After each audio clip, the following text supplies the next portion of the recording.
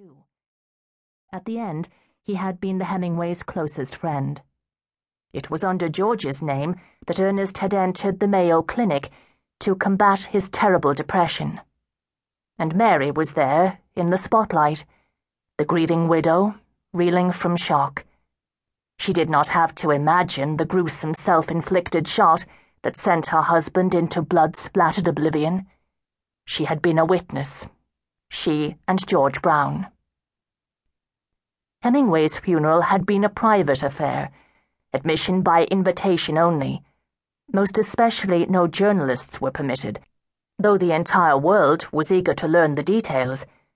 Every newspaper, radio station, and television station reported the event. After all, one of the greatest literary figures of the 20th century had died by his own hand. Mary vehemently denied that suicide was the cause, claiming her husband's death resulted from a gun-cleaning accident. She was not so much trying to hide the facts from the world as from herself. The cruel, unbearable truth would only add to her tragic loss. Mary was in a state of denial. Endings and beginnings punctuated by funerals. Ernest's funeral ended an intense period of my own life. Just 2 years before, during Madrid's Sunny Sea-Throw Festival of 1959, I had first met the Hemingways. In July 1961, as he was laid to rest, I observed some of the characters who had influenced Ernest's life. Marceline, the barely older sister, who was paired as his twin in their infant years, and a constant rival throughout their childhood.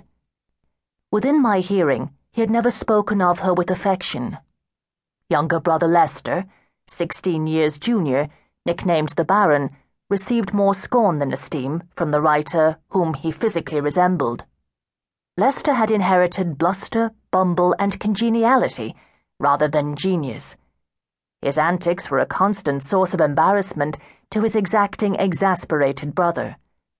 There was the octogenarian, Charlie Sweeney, a retired colonel, whose association with Hemingway had spanned 2 wars and many decades.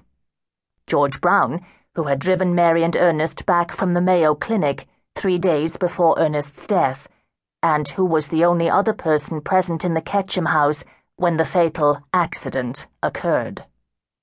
Notably absent was friend and collaborator A.E. Hotchner, soon to be the renowned author of Papa Hemingway.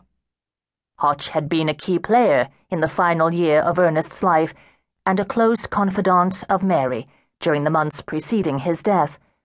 Mary would try unsuccessfully to suppress publication of Hotch's memoir, which she considered an unthinkable breach of friendship. Measuring up, not measuring up. These people had been put to the test, and many of them had been found wanting. Although I had met only a few before, I knew something about each one, what they had meant to the person whose memory they now honored by their presence. On that day, too, I had felt a hand on my shoulder as soon as the priest concluded the prayers for the dead.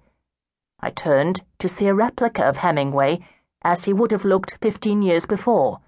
This was Lester. He urgently whispered to me, "Your ladyship." His standard respectful address for women, "Do you know where my manuscript is?" He was referring to the autobiography he had mailed to Ernest at the Finca Vigía in the spring of 1960. The day of its arrival, Ernest took no pains to hide his rage.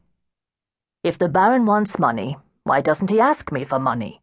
he fumed as he brought the package outside through the library door and deposited it in the burn barrel.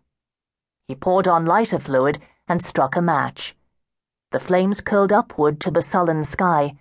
Smoke trailed into the warm air, obscuring the view of Havana and the harbor beyond. It took hours before Ernest's equilibrium was restored. Not then, nor ever, did I reveal to Lester the fate of his labor. By the time I arrived in Sun Valley, 2 days before Ernest's funeral, Mary had remembered I was working for Newsweek. She then regretted inviting me. In her grief-filled state, she imagined I would use my invitation to further my career.